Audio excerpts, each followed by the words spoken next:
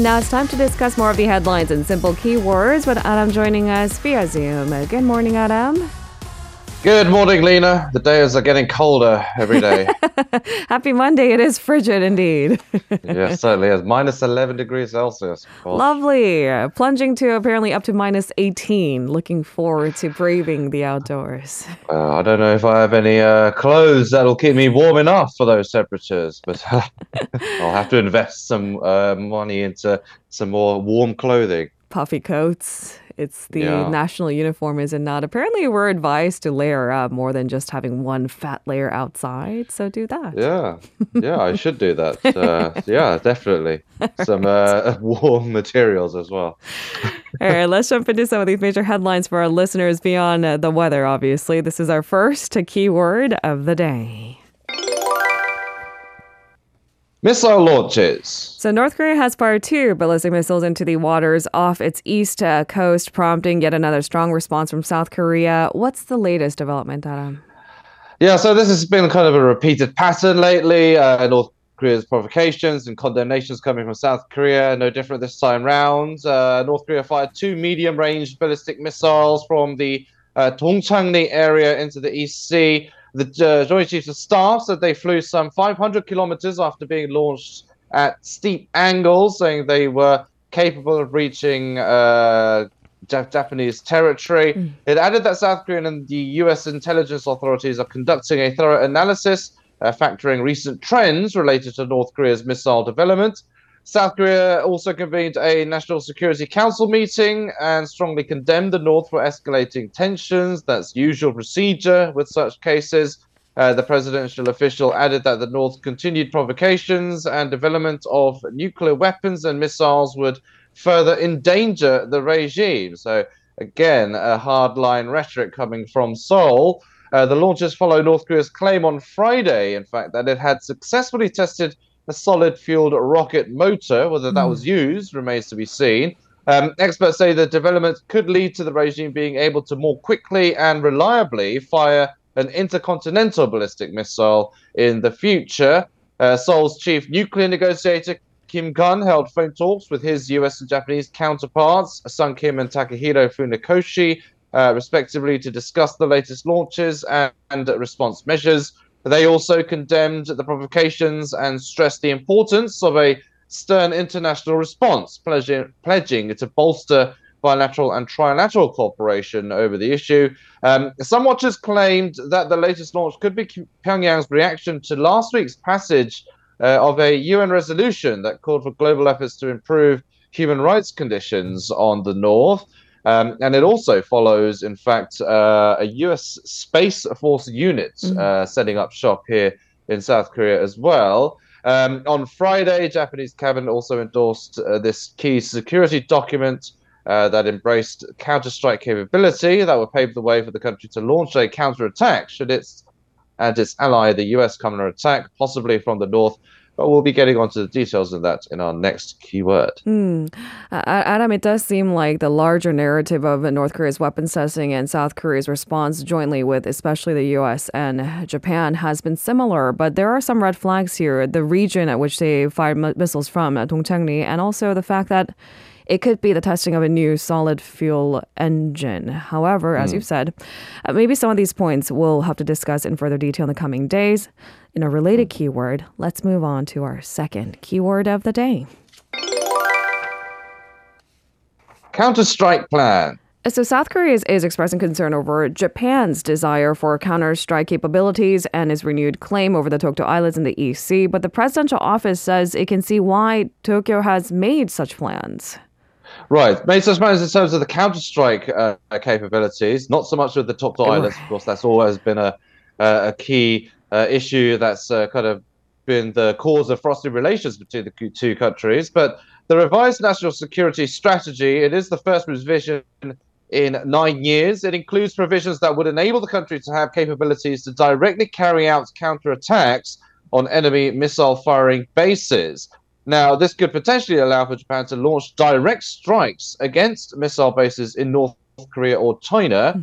South Korea argues for closer consultation on defense issues with Seoul, and worries that the national security strategy could violate Japan's constitution that limits the military. The government stressed that the need for close consultations with Seoul and Korea's approval in advance on issues that have a significant impact on the security of the Korean Peninsula and national interest. Now, a Japanese government official told reporters on Friday that Japan does not need permission from other countries regarding the exercise of its counterattack capabilities, adding it's a matter for Tokyo to decide on its own.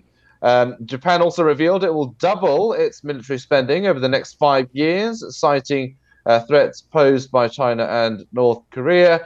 It did stop short of mentioning a constitutional amendment. The security document does indicate that Japan is kind of veering away from the pacifist constitution, though, something that has been kind of a plan of Tokyo ever since, say, a decade ago, since the late Japanese Prime Minister Shinzo Abe.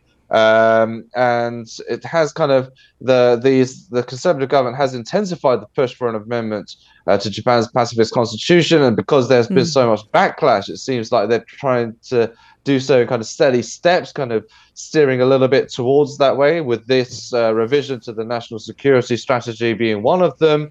But the Japanese public has also been divided on the issue as well, hence why the Japanese government can't really hastily move on with such a plan. A presidential office official here, though, said the government could see why Japan was taking such measures in terms of its defense strategy amid increasing provocations from North Korea. But overall, it is kind of opposed to the idea because it does certainly point to a move away from the pacifist constitution. Meanwhile, the document, as you mentioned, also describes the Tokto Islets as Japan's inherent territory. Korea said it will sternly respond to any provocations over the islets.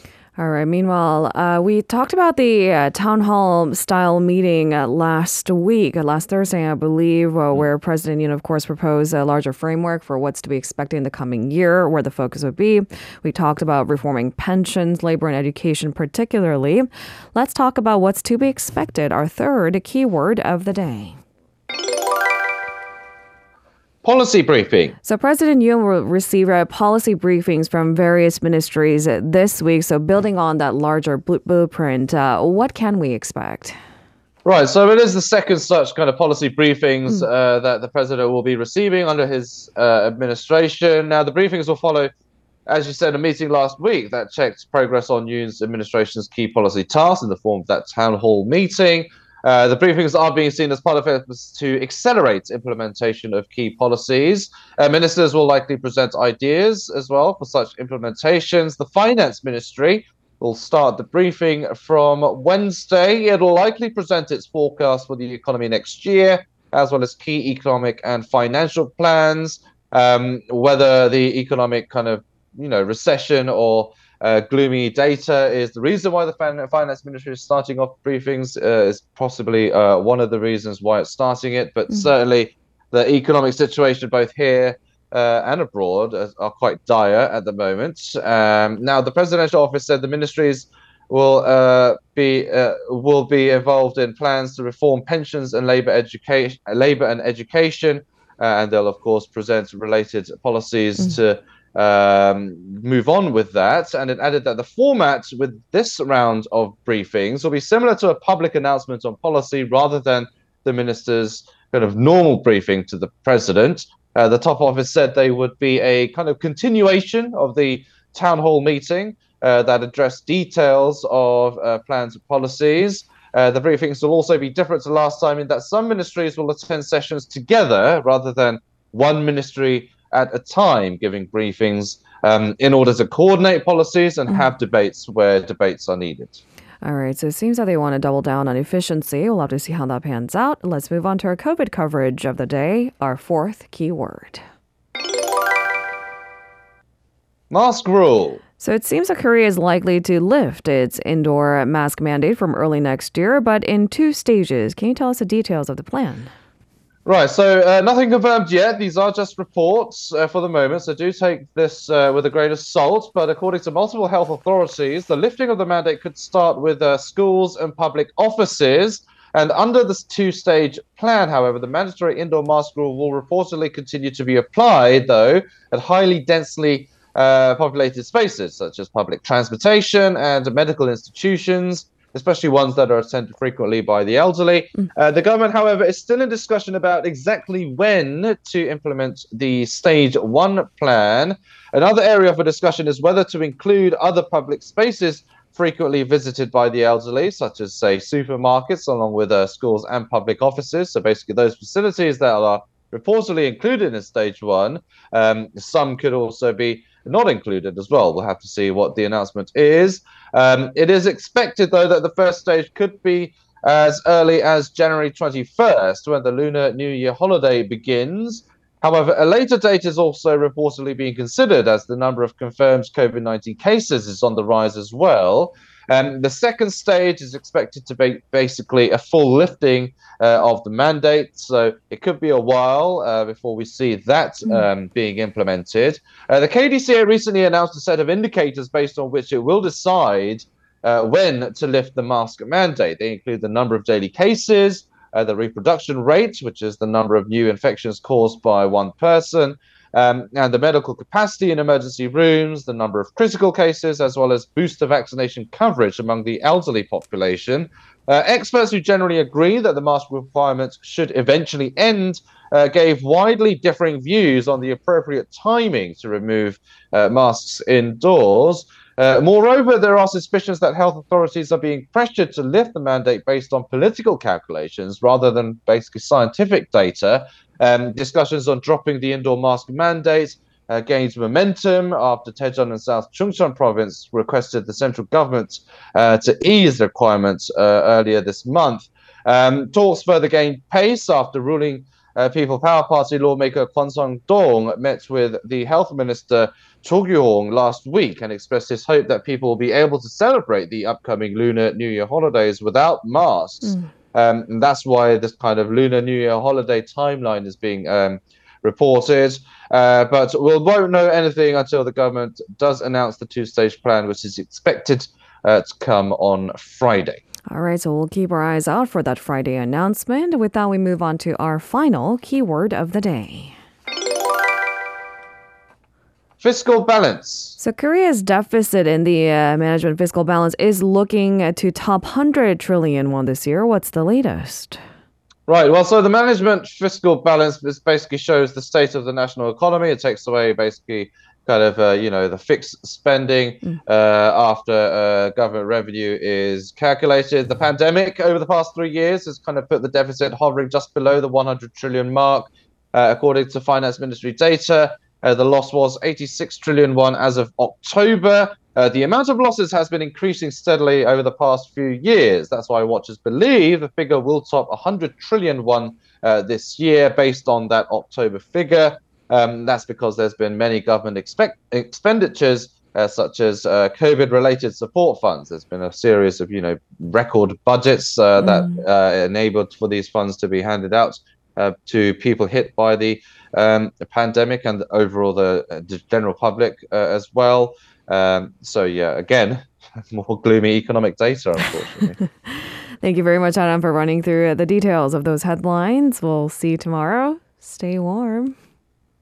Stay warm yourself. Have a good one. See you tomorrow. See you tomorrow. If you're listening to our program using the podcast service, just a reminder that we do go live Monday through Friday, 7 a.m. Korea Standard Time. So tune in and help us make the show more informative by giving us your input. See you bright and early on Good Morning Seoul.